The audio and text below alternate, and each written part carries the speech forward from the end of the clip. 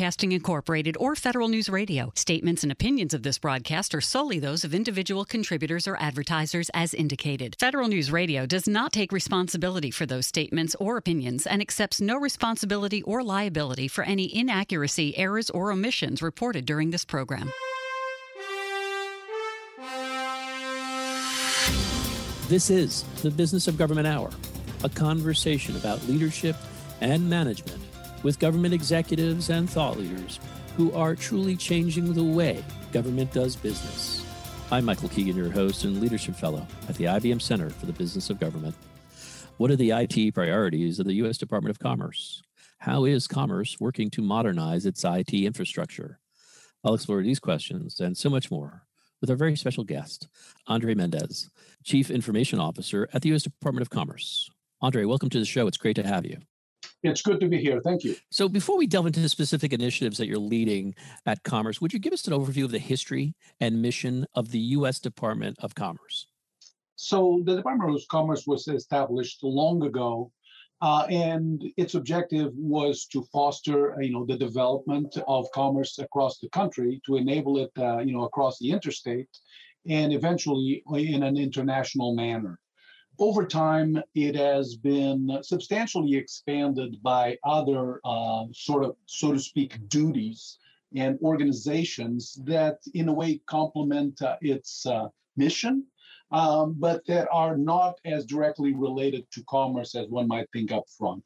So NOAA, for example, comes to mind. The census comes to mind as well.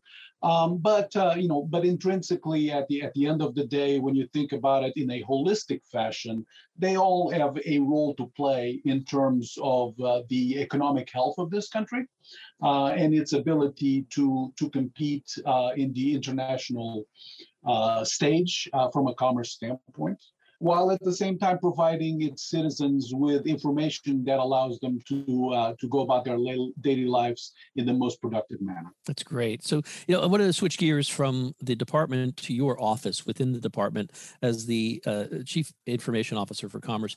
How could you tell us more about your office, how it's organized, and the overall effort in which it supports the mission of commerce?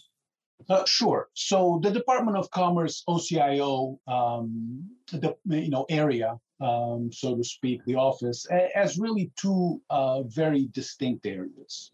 One that comprises the CIO office for the Office of the Secretary, and that is charged with providing the typical IT activities that you would find in a regular agency and in a building of the federal government.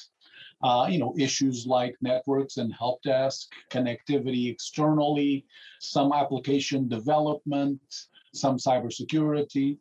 And then another area, which I call the OCIO proper for the Department of Commerce, that is really charged with providing strategic direction and governance on a Department of Commerce-wide basis, including, providing direction and oversight to the bureaus from a strategic standpoint, and conducting pan-commerce-wide initiatives that apply to every single bureau, be them regulatory compliance, be them cybersecurity efforts at the strategic level. And so those two areas are quite different in nature and together comprise the Office of the CIO. Andre, what about your duties and responsibilities? I wonder if you could delve a little deeper in what your day-to-day activities, functions, responsibilities are as the CIO at Commerce.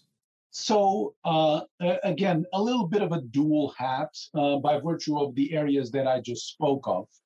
On the commerce-wide basis, I really am responsible for the overall functioning of the organization from an IT standpoint, regulatory compliance, cybersecurity, dealing with budgets at a commerce level, activities related to FITARA that require that there be coordination across the set of bureaus in the Department of Commerce.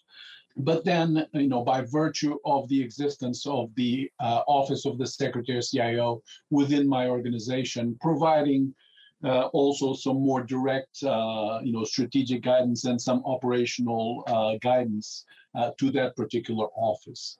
especially as we engage in consolidation efforts where the Office of the Secretary's OCIO provides baseline services for the smaller bureaus that are located in the building itself, and that therefore avail themselves of the use of commodity IT, such as, again, networking, external access, help desk, application development, and the such. The objective, of course, is to make sure that we can leverage economies of scale within the building so that we don't have duplicate activities taking place everywhere with smaller bureaus that can best and more cost effectively be performed under one umbrella. And so again, because of the nature of the office, I have sort of that dual hat. Although with the hiring of an OS CIO about 15, 16 months ago, that really came into a much better positioning, just because the sheer workload associated with both hats that I was handling before that were just not conducive to good administration. And so we really made sure that we officialized that position in order to enable me to concentrate on the strategic efforts and compliance efforts at the Department of Commerce level. Andre, could I ask you, what's the relationship with that new role and your role? Could you explain that a little bit? So the CIO of the Office of the Secretary reports directly to me, and it is actually the only CIO within the department that reports directly to me. With the other CIOs, they report to the heads of the particular bureaus, although they have a strategic responsibility and get direction, strategic direction and regulatory direction from my office, and as a result from me myself. But they report directly to the leadership at the local bureau. Yeah. So given your duties and as you so eloquently pointed out, I mean, you're dealing at Commerce with a decentralized sort of IT organization. I was wondering, what are your top, say, 3 management challenges, I throw that out there, that you face in your position, and how have you sought to address them? Yeah. So, of course, in this day and age, the biggest management challenge in the IT arena is always going to be cybersecurity. Historically, all of these bureaus have operated very, very independently. And as a result, we have, very good cybersecurity, I would say, but at the same time, a disjointed effort at that, because people have chosen, a myriad of applications and directions in terms of cybersecurity. And so it does not enable us to leverage the economies of scale from an acquisition standpoint, from an administration standpoint, from a skill sets and training standpoint, because we have so many different applications and environments that we're dealing with pan-commerce. And so that's an issue that I'm trying to address very aggressively, on which I'm getting a very substantial amount of collaboration from my bureau CIOs. The next issue is somewhat related to that, because with all of those different efforts in the cybersecurity arena, you also have the need for expertise in substantial numbers at each one of the bureaus.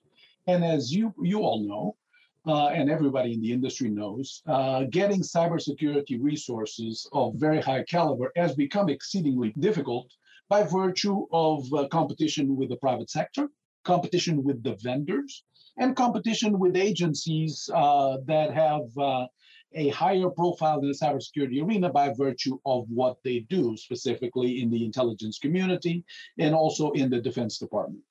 And so, because everybody's operating their own set of tools, we need a substantial amount of duplication, which normally is fulfilled by both FTEs, but then by a substantial number of contractors. And when you're dealing with those numbers and with the competitive nature of the landscape as it exists today, there is, without a shadow of a doubt, a certain dilution at the end game of talent, and that is a bit worrisome. I prefer that we operate in a more consolidated fashion and therefore can leverage fewer resources, but of the highest caliber possible. And then the third challenge is one that permeates throughout the federal sector, and that is the fact that with the distributed nature of the bureaus, and also with the substantial scope of operations that they themselves have some degree of independence inside of their organizations by the business units. And so historically, that has always represented a challenge. So just as we have a FITARA challenge from the OCIO to the budget, to the bureau CIOs, inside of each bureau, they have some degree of a FITARA challenge from the bureau CIO to the IT people that operate at the business units. And so that is something that we are trying to address as well, because just as they can leverage economies of scale internal to their bureaus, we can leverage economies of scale to the Department of Commerce at large. Yeah, that third point is a wonderful point. All those points are really, really critical around all of the federal enterprise, it seems. But that third point is really interesting when you're dealing with a federalized system organization. So, Andre, what has surprised you most since taking on your leadership role? At the Department of Commerce, quite honestly, and as much as I hate to say it, I've encountered a situation that wasn't necessarily as mature as one would expect from a cabinet level agency or department. And so that was surprising. Of course, it gave us tremendous opportunity to improve, to bring innovation to the table, and in certain cases to effectively somersault past some of the steps that had not been taken in the past, so that we could move innovation and modernization at a faster pace than it would otherwise need to occur. So it's a little bit of a blessing in disguise, because some of the iterations that took place in a lot of private sector companies and even federal agencies over the last decade or so had really not been executed at the Department of Commerce. And so we could bypass all of those intermediate steps and go very aggressively into a more modern posture that is heavily reliant on cloud resources, that is immediately operating at a different level in terms of cost effectiveness, and that is capable of leveraging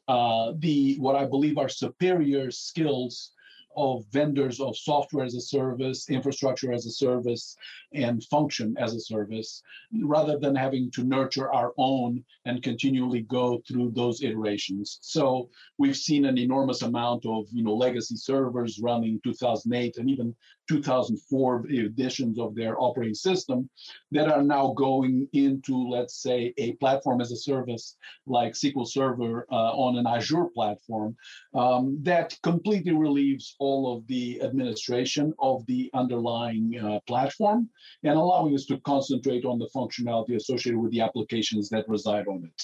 So it was surprising at first, almost dismaying at first, but at the same time, it provided us with the opportunity to go forward and innovate at a fast pace.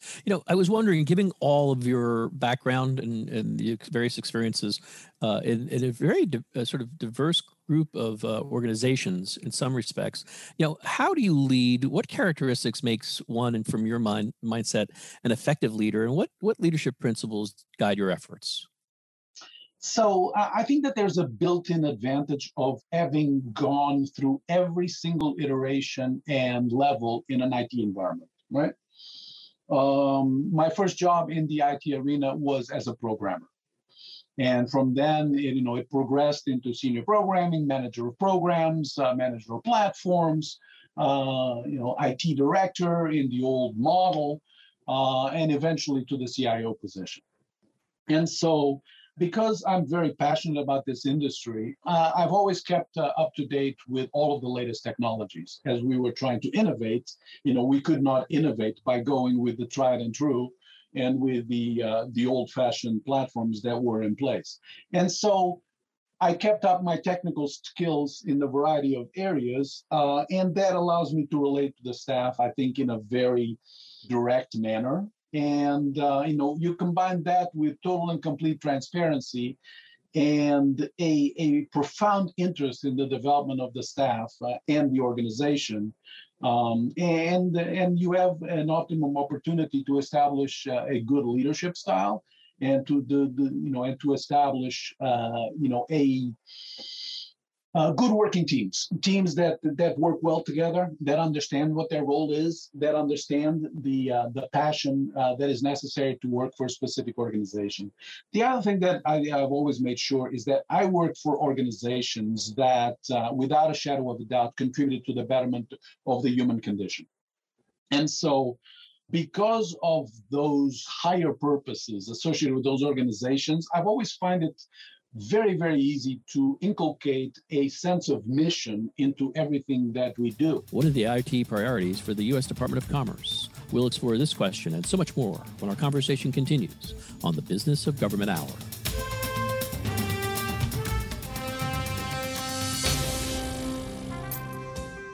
To support government financial performance and accountability, financial systems must meet certain standards, and relying on outdated financial systems inhibits progress. ERP vendors are encouraging clients to move to the cloud and consider new technologies such as robotic process automation, blockchain, and AI to enhance financial productivity. Download the IBM Center Report, Financial Management for the Future, at businessofgovernment.org to learn why and how government can evolve to meet the demands of a digital world. The Ebola crisis in West Africa from 2014 to 2016 was an epidemic that put emphasis on global capacity to respond to international disasters. How can government better assess the needs of those affected and help them? The IBM Center Report, Responding to Global Health Crisis by Professor Jennifer Whitner, breaks down the U.S. response to the Ebola crisis and provides insights on lessons learned that may aid the government responses in the future. Download your free copy, Responding to Global Health Crisis, at businessofgovernment.org.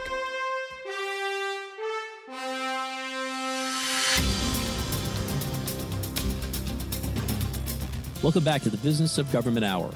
I'm Michael Keegan, your host, and our guest today is Andre Mendes, Chief Information Officer at the U.S. Department of Commerce. So switching gears a bit, Andre, I'd like to talk about your strategic vision and key priorities for IT within commerce. So could you give us a sense of your IT strategy and what are your strategic priorities? Sure.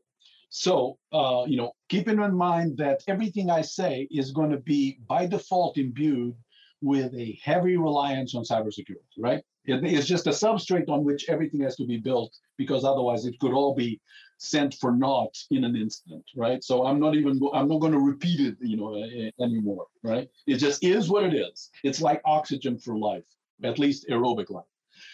And so I have been a huge proponent of cloud adoption since 2011.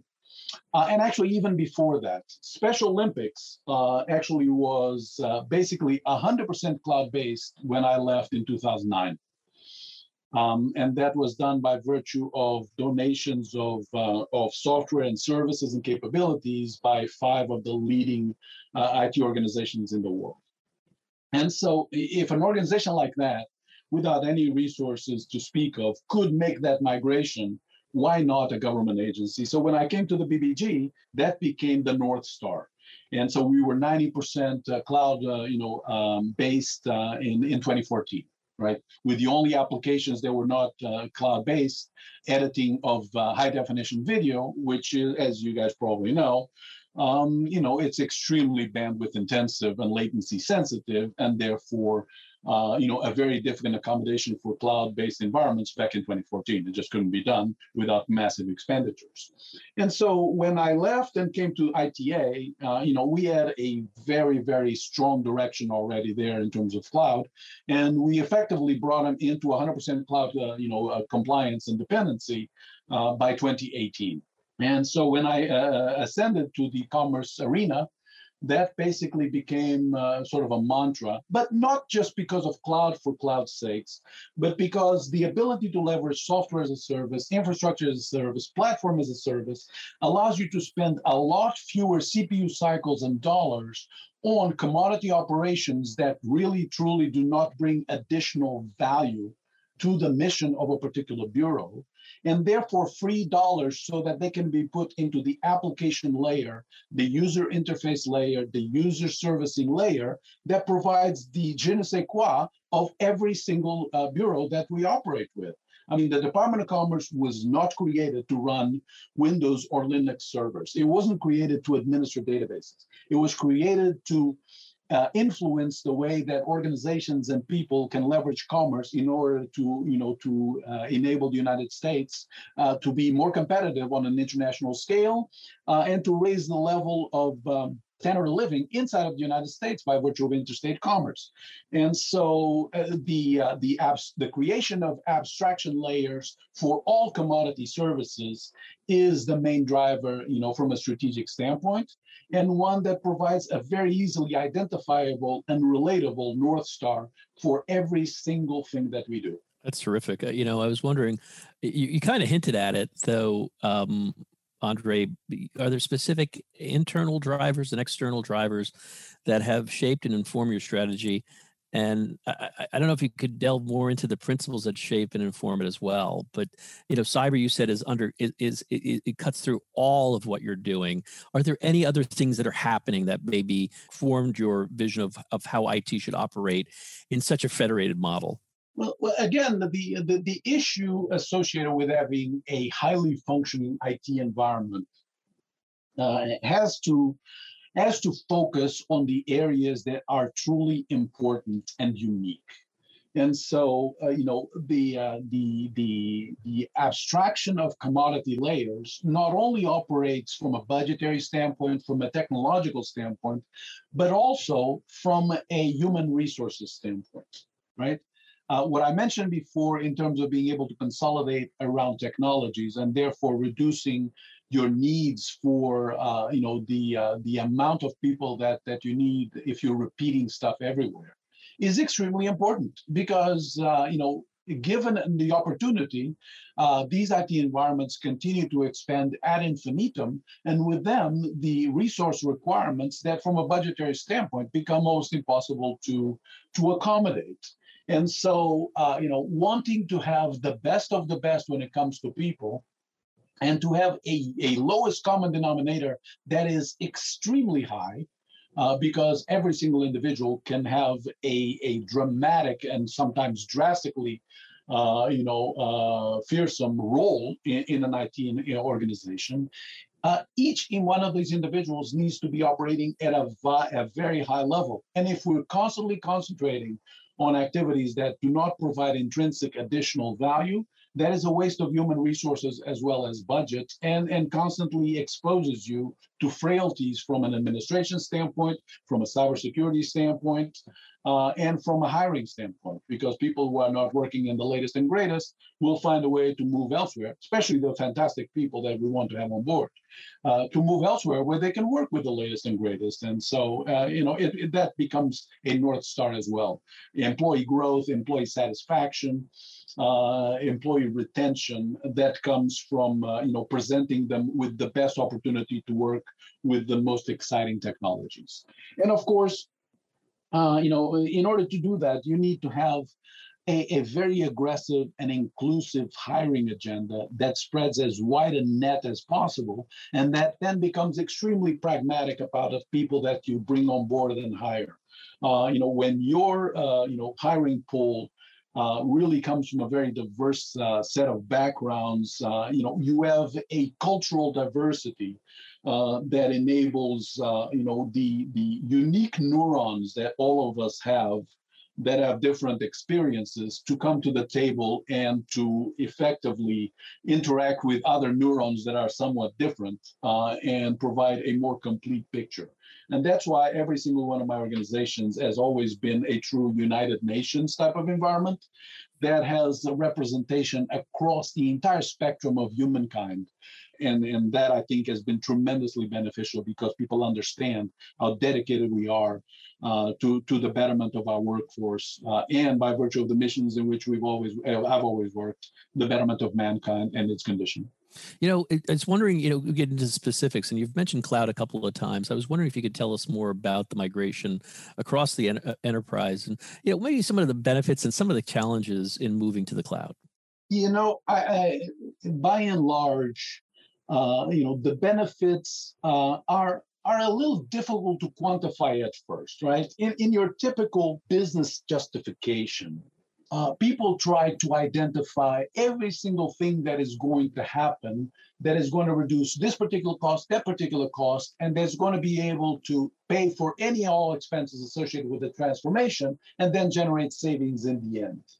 I believe that there are models, both of current operations and of future operations, that are so drastically better during the transition that they justify being very aggressive on the movement, even if you don't have a full and complete economic analysis of the end game. And that might sound a little reckless, but I will tell you that if I spend 3 years analyzing the economic benefits of such a transcendental transformation of the IT environment, I have no doubt that I'm going to get to the end of those 3 years and be totally convinced that I've just wasted 3 years of savings and of improvements and of advancement because I was calculating the savings. And that to me is an untenable situation. There are risks that are worth taking, calculated risks, of course, that are worth taking from an operational standpoint where the benefits are so obvious that you have to take that calculated risk. These migrations become so compelling from so many aspects that not undertaking them and aggressively pursuing them is effectively the highest risk that a CIO could possibly undertake. The status quo is the highest risk in a modern environment, both from a business standpoint, a financial standpoint, a technology standpoint, and certainly a cybersecurity standpoint. That's a great point.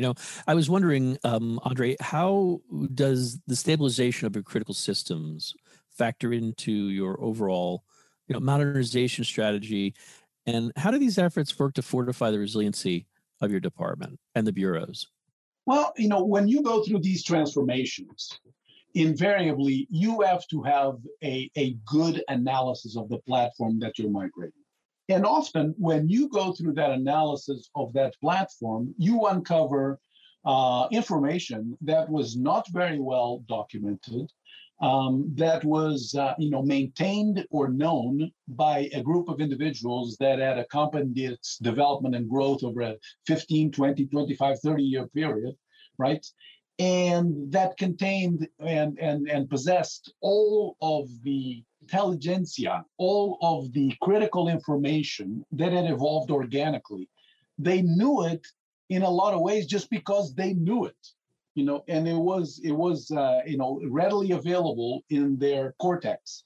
And as those people retired, all of a sudden you became keenly aware that there was some memory, corporate memory, that was walking out the door that was not necessarily well documented, especially when it came to the nuances or the most obscure nuances of something that nobody had to deal with in terms of, let's say, for example, interfaces.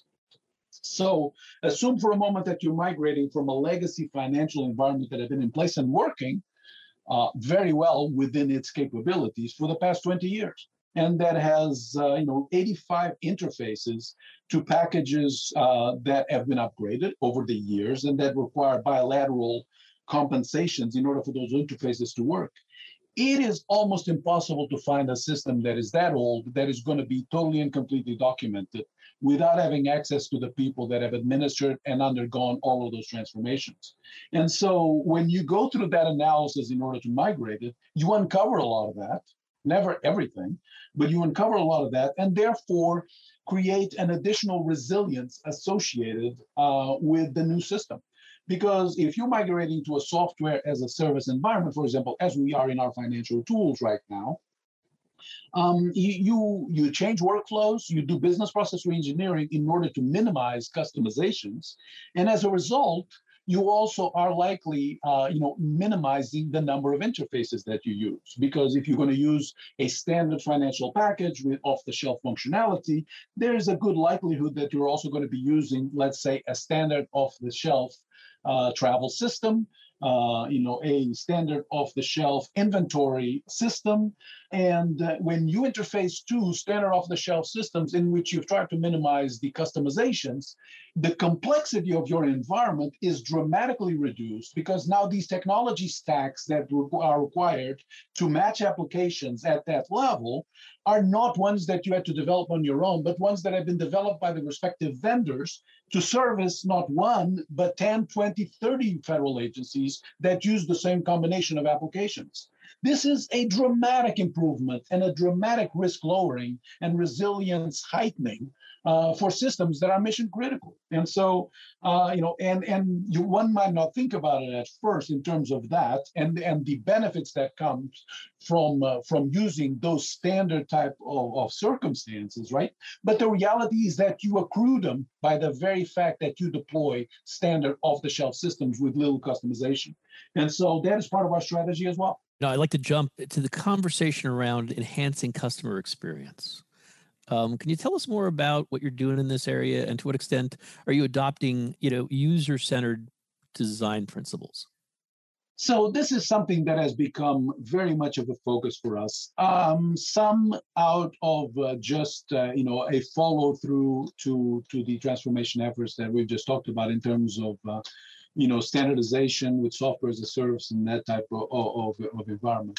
And so that customer experience, that ability to establish a navigation that is intuitive and that in a lot of ways mirrors what everybody is used to now becomes absolutely essential. Anything shorter than that becomes unsustainable in the long term, which leads us to the agility associated with these applications, right?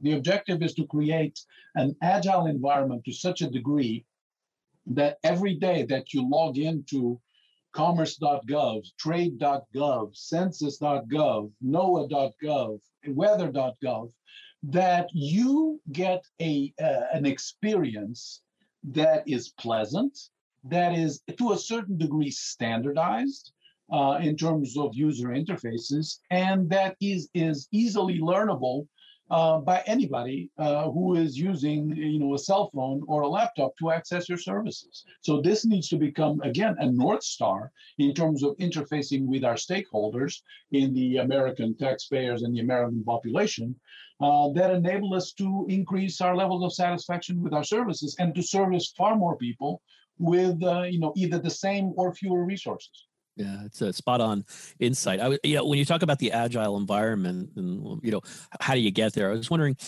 it's got to be tied to an IT governance across the enterprise. So what are you doing to enhance the IT governance across the department into the bureaus in the federated model? And what are some of the challenges of achieving this? Well, governance, by virtue of necessity, has a very heavy regulatory component associated with it, because at the end of the day, you want to be constantly in a compliance posture that does not unnecessarily expose you to unwanted scrutiny, especially if things go awry. And so the governance process has to be continuous in terms of its improvements, but at the same time has to sort of drive towards lowering the administrative burden associated with being, regulatory and legislatively compliant, and to accommodate the variety of environments that you have, within your organization. I will tell you that standardizing governance is a very important endeavor, and I'm a big fan of having a centralized governance edict that then can be modified by appendixes or addendums at the bureau level or at the business unit level that change only the absolute minimum necessary in order to apply that governance optimally to that particular environment. What I don't want is for every time that there is new legislative or regulatory frameworks that happen on the horizon, that we have to go through these entire sets of multiple workloads at all of the different bureaus to interpret, to delineate, policies for following and being in compliance. When we can do that once on a centralized basis, establish that governance as the guiding direction for everybody, and then allowing for any deviations from that only as absolutely required, and to the limited scope that they absolutely can be restrained to. So that on a constant basis, you have this drive towards eliminating unnecessary functions, to eliminating unnecessary work that is duplicative in nature, and that creates more exposure from a litigation standpoint, from an administration standpoint, than it provides value. Because having lawyers and policy experts reviewing the same thing over and over and over at each one of the bureaus, in order to get to the promised land of compliance and effectiveness, it is effectively a waste of time. So I'm a true believer in centralized governance that is directional in nature and prescriptive in nature, and that is supplemented by the unique characteristics of each one of the bureaus. I was just wondering, given your role and the role of your office, the IT capital investment process, how does that work? What kind of guidance do you give to the bureaus? Is there a connection there? And if so, how are you strengthening that kind of guidance? So again, having operated in a very, very diversified environment, our sort of strategic direction of the club goes a long way towards that. Effectively, we're outsourcing the risk of capital investments, and substituting them with operational costs, right? That I think are more manageable in nature and easy to justify on an ongoing basis, especially if you're leveraging economies of scale, and it allows you to reduce your costs from an administrative standpoint as they relate to capital acquisitions. But we also are trying to centralize that type of structure into a financial vehicle that we are very lucky to have at the table by virtue of the incredible business acumen of our OCFO and budget shops. We are one of the few agencies that has a non-recurring expense fund that utilizes expired funds from previous years in order to enable transformation. And most of that, of course, is in the IT arena. And so it's called the NEF, or non-recurring expense fund. And we encourage organizations, bureaus, to apply for NEF funds, sort of as an internal version of the Technology Modernization Fund, in order to make those transitions that would otherwise be too painful to make if you're waiting for appropriations. And that accelerates that legacy migration timeline forward very aggressively, with the understanding that with every single one of those technology migrations and legacy, migrations, that you actually are bringing to the table, if not outright savings, at least a cost avoidance escalation that becomes burdensome from a budgetary standpoint. And so what you have is sort of a fund that enables rapid deployment of new capabilities without having to wait for the appropriation cycle, and that hopefully reduces expenses and allows for organizations to dedicate more of their funding to the charter of the organization rather than to infrastructure maintenance. How is Commerce and its bureaus leveraging emerging technologies? I'll explore these questions and so much more when our conversation continues on the Business of Government Hour.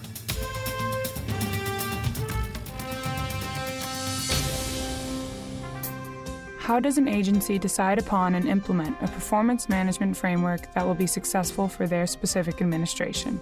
The IBM Center report, A Practitioner's Framework for Measuring Results, follows the implementation and results of the CSTAT management framework in Colorado's Department of Homeland Security, in hopes that it can guide others who may want to institute a similar approach. Download A Practitioner's Framework for Measuring Results by Melissa Wavelet on businessofgovernment.org today. Agile methodology has allowed for agencies to keep up with the growing demands for fast response to problem solving. The Opportunity Project, TOP, serves as a catalyst in adapting agile techniques to solve complex agency mission problems. TOP works with federal agencies to identify challenges and facilitate iterative approaches in response. In the IBM Center report, Agile Problem Solving in Government, Joel Gurin and Katerina Rebello discuss the factors of success involved in TOP. Download your free copy today at businessofgovernment.org.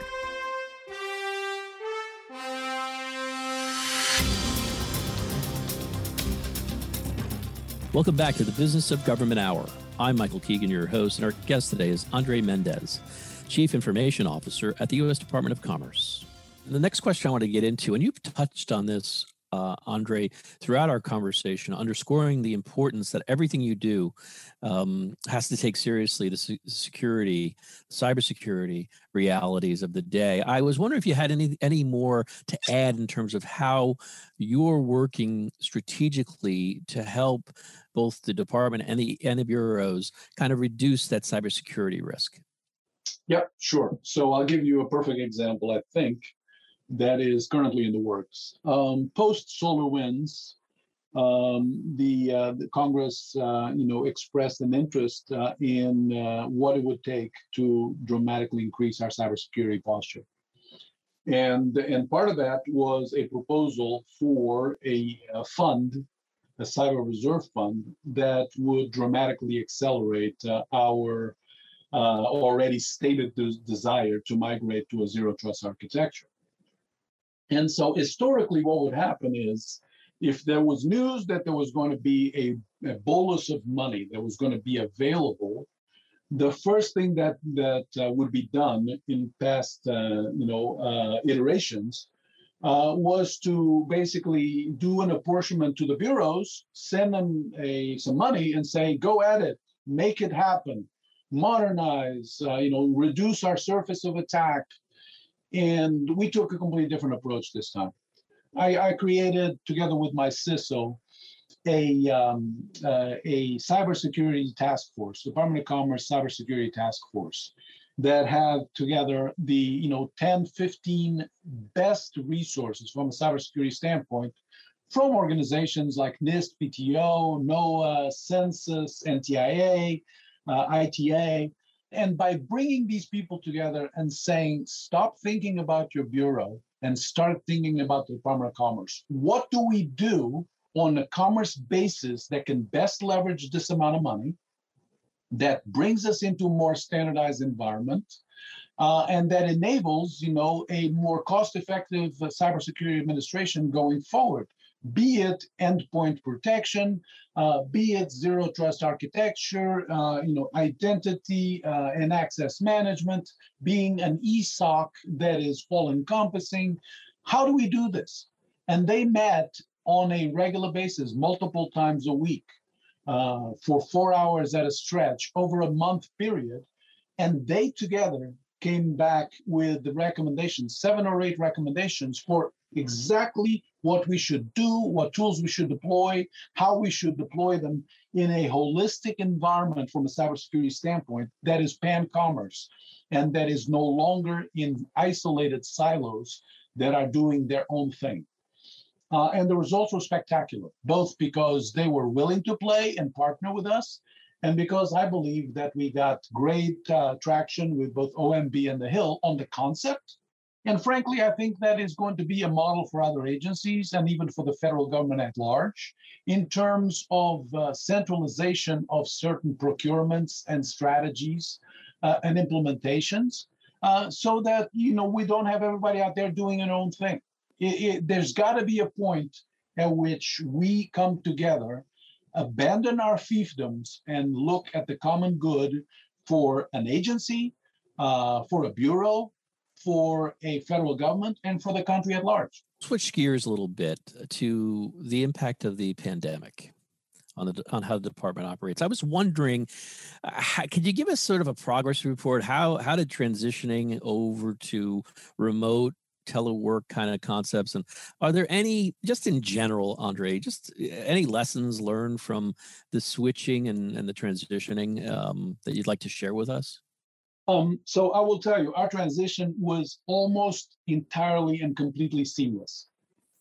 So we were literally, in business.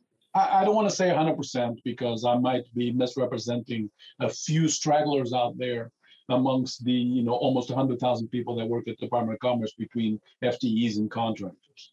But I think we could measure them on one hand that had trouble, right? And we dealt with that very quickly. So come Monday, after the edict came down, come Monday, we were operating at full capability. And that was absolutely spectacular. Now, of course, with some of our bureaus, people have to be in laboratories, people have to be in weather stations, people have to be on boats, people have to be on airplanes. So there was all of that. But that continued uninterrupted.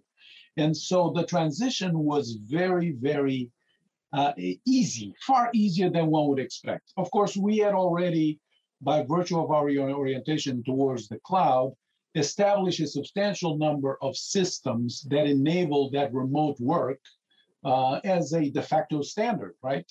And fortunately, we did not have any particular scale at one of our bureaus where the concentrators, the VPN concentrators, would be overwhelmed. But even in the agencies that had that problem, they got together with the industry and resolved it in very short order. So that was very gratifying. And it elevated the role and perception of the CIO and IT in general. But, to say that this is without challenges going forward is a different ballgame. I personally am somebody that very much enjoys frontline interaction with everybody.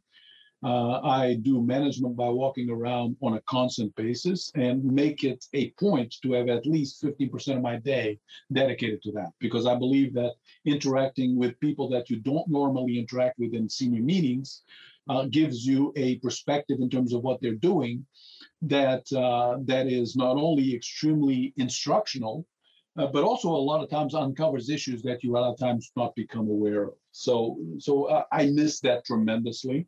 And I think that if I had to point to anything that would be a negative, that would be it. Now, the transition back into the office is going to present, some serious challenges, I believe, by virtue of the multitude of personality types that we have to work with and accommodate. There will be people that will be absolutely delighted that they're back in the office, myself included. And there will be people that will have enjoyed and been far more productive during this past year than they've ever been before, by virtue of their personality and those traits, and the fact that they feel much more comfortable where they were. And so we are going to have to be very cognizant of those differences and then strive to accommodate them in the best manner possible, with the understanding that it has been proven beyond a shadow of a doubt that we can accomplish what we need to accomplish even in a 100% remote environment. One could argue, and I think the case has been made, that a lot of agencies and departments have actually experienced higher productivity during this pandemic, right? I don't know that these are long-term longitudinal studies, if it's sustainable, but the reality is that I don't hear anybody out there saying, oh my goodness, what a dramatic loss of productivity. This is a disaster, and we can't possibly operate this way. Much to the contrary. And so as a result, I think that we will have a set of challenges associated with this return. And these are macro challenges because not only do they, relate to the workforce in general and to the way we do business, but also to the overall infrastructure of government agencies in terms of workplace, requirements, workplace locations, real estate needs. Meeting spaces and teleconferences that are accommodating to a hybrid environment, but also has profound economic impacts potentially on things such as, restaurants downtown, who relied on a very large federal population to somewhere between 11:45 and 1:30, skip away from their office and consume the goods that were being sold by restaurants and other such shops. And so this is going to be an enormous trajectory, difficult trajectory to navigate, right? Because of all of those implications, including, for example, tax revenue. If you imagine the tax revenues that are generated by restaurants in the District of Columbia, and that are now not being generated by virtue of people staying in Virginia and Maryland, operating out of their houses, right? And so that there are repercussions that are going to be felt wide and far and significantly. And so we need to make sure that we navigate these in the best manner possible, understanding that there are no optimal solutions, but that nevertheless, we are not in as dire a situation as one might have thought by virtue of having to rely on very large amounts of telework. We've been talking about transformation, modernization, if you will, at Commerce and at the Bureau level, and your strategic perspective on that. I'd like to transition a little bit to your efforts, or the Bureau's efforts, leveraging emerging technologies. And what I mean by that is AI, machine learning, blockchain, or robotic process automation. What are you doing in this area? What technologies in this area hold the most promise for Commerce achieving its mission? Well, quite honestly, almost all of those. We have some very advanced bureaus in terms of the way they operate. For example, PTO has already deployed a very substantial machine learning environment and what one would call artificial intelligence for patent examinations. And so, they're already reaping tremendous benefits from their efforts in that arena.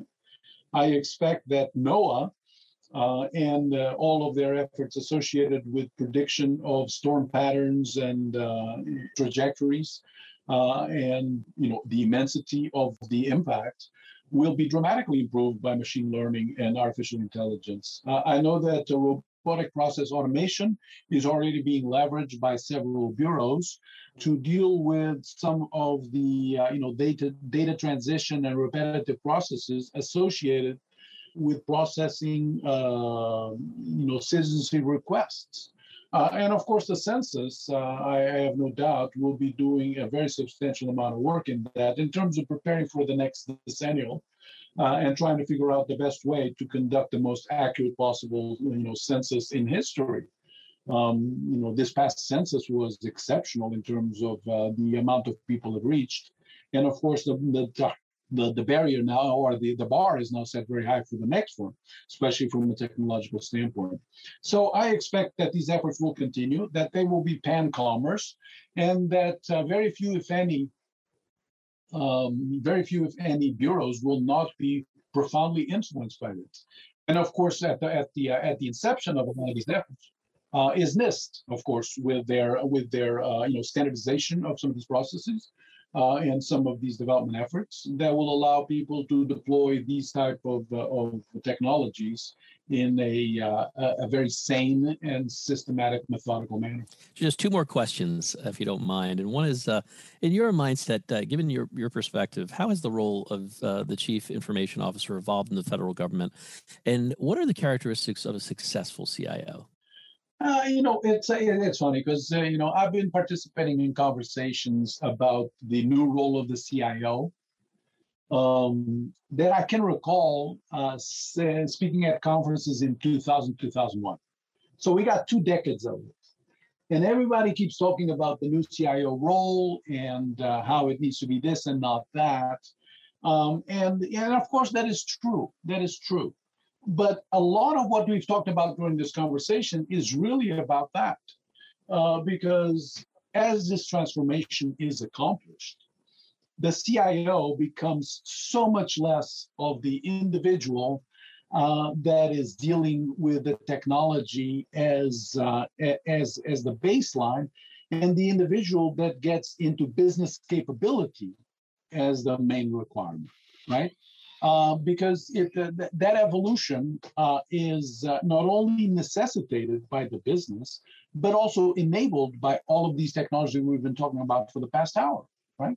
If you are not dealing with all of the commodity stuff that you dealt with before, you can truly focus on the business, right? Now, that is going to require a transformation on the part of CIOs that should be continuing, and that, to my belief, has been happening for a long time. I put together a presentation that I delivered, across the world, and certainly in many places in the United States, called the CIO Call of Duty. And the reality is that as technology becomes more and more a factor in the future of organizations, right? The helicopter view that a CIO has of the organization becomes all empowering in terms of enabling the CIO to take on COO and even CEO roles. Because when you know everything from CRM and customer interactions in the front end to supply chain and deliveries on the back end, including manufacturing, including all of the issues associated with data acquisition, transformation, and then delivery in the form of displays or visualizations, you effectively become more knowledgeable about the end-to-end business that you are dealing with than any other CXO officer, right? The CFO has a limited visibility into that, while the CIO has that visibility to that, as well as the visibility in the budgetary aspects, right? And so, the role is going to continue to change, and I truly believe that within the next couple of decades, you will not find a CEO that is not incredibly well versed in not necessarily the underlying technology, but what the technology can bring to the table in terms of enablement of future business models. And so I think that role is going to continue to change in that direction, as it has over the past couple of decades. Yeah, wonderful perspective. One last question, Andre. What advice would you give someone who's thinking about a career in public service? About a career in public service. Listen, it's exceptional. Okay. I have been a big proponent of a concept called servant leadership. I believe that having a purpose in life that is larger than oneself and that vies towards the betterment of the human condition is the highest nobility that one can aspire to achieve. And so if you are thinking about becoming a public servant, I certainly hope that you are doing it for the right reasons in terms of enabling a better functioning and more equitable and fair society, rather than just for the fact that, for better or for worse, there is a little more job security than in the private sector. But if you choose to do public service, and if you do it right, I have no doubt that you will sleep well at night knowing that you're fulfilling one of the highest aspirations that a human being can aspire to. And I certainly feel that way and thoroughly enjoy it. And it gives me purpose. It gives me sense of belonging, of ownership of my destiny, and of my contribution. Because at the end of the day, at least for me, the most important thing is to be consequential. Well, I thoroughly enjoyed our conversation today, Andre. I thank you for taking some time out of your busy schedule to sit with us and really offer some great insight on the work you're doing over there at Commerce. I want to thank you for your time today, but more importantly, I would like to thank you for your dedicated service to the country. Oh, that's very kind of you, sir. I thoroughly enjoyed our conversation, and I hope it presents value to anybody who will listen to it in the future. This has been the Business of Government Hour, a conversation with Andre Mendes, Chief Information Officer at the U.S. Department of Commerce. Be sure to join us next time for an informative, insightful, and in-depth conversation on improving government leadership and its effectiveness. Until then, subscribe, download, and listen to the entire interview at Podcast One, iTunes, or on your favorite podcast app. And as always at businessofgovernment.org. For the Business of Government Hour, I'm Michael Keegan, and thanks for joining us.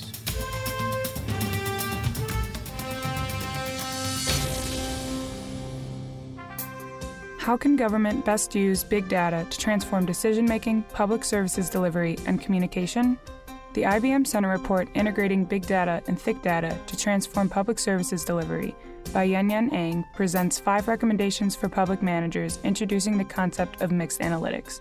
urging thick data, meaning qualitative information about users, to be presented alongside big data to improve government decision-making. Visit businessofgovernment.org to read more.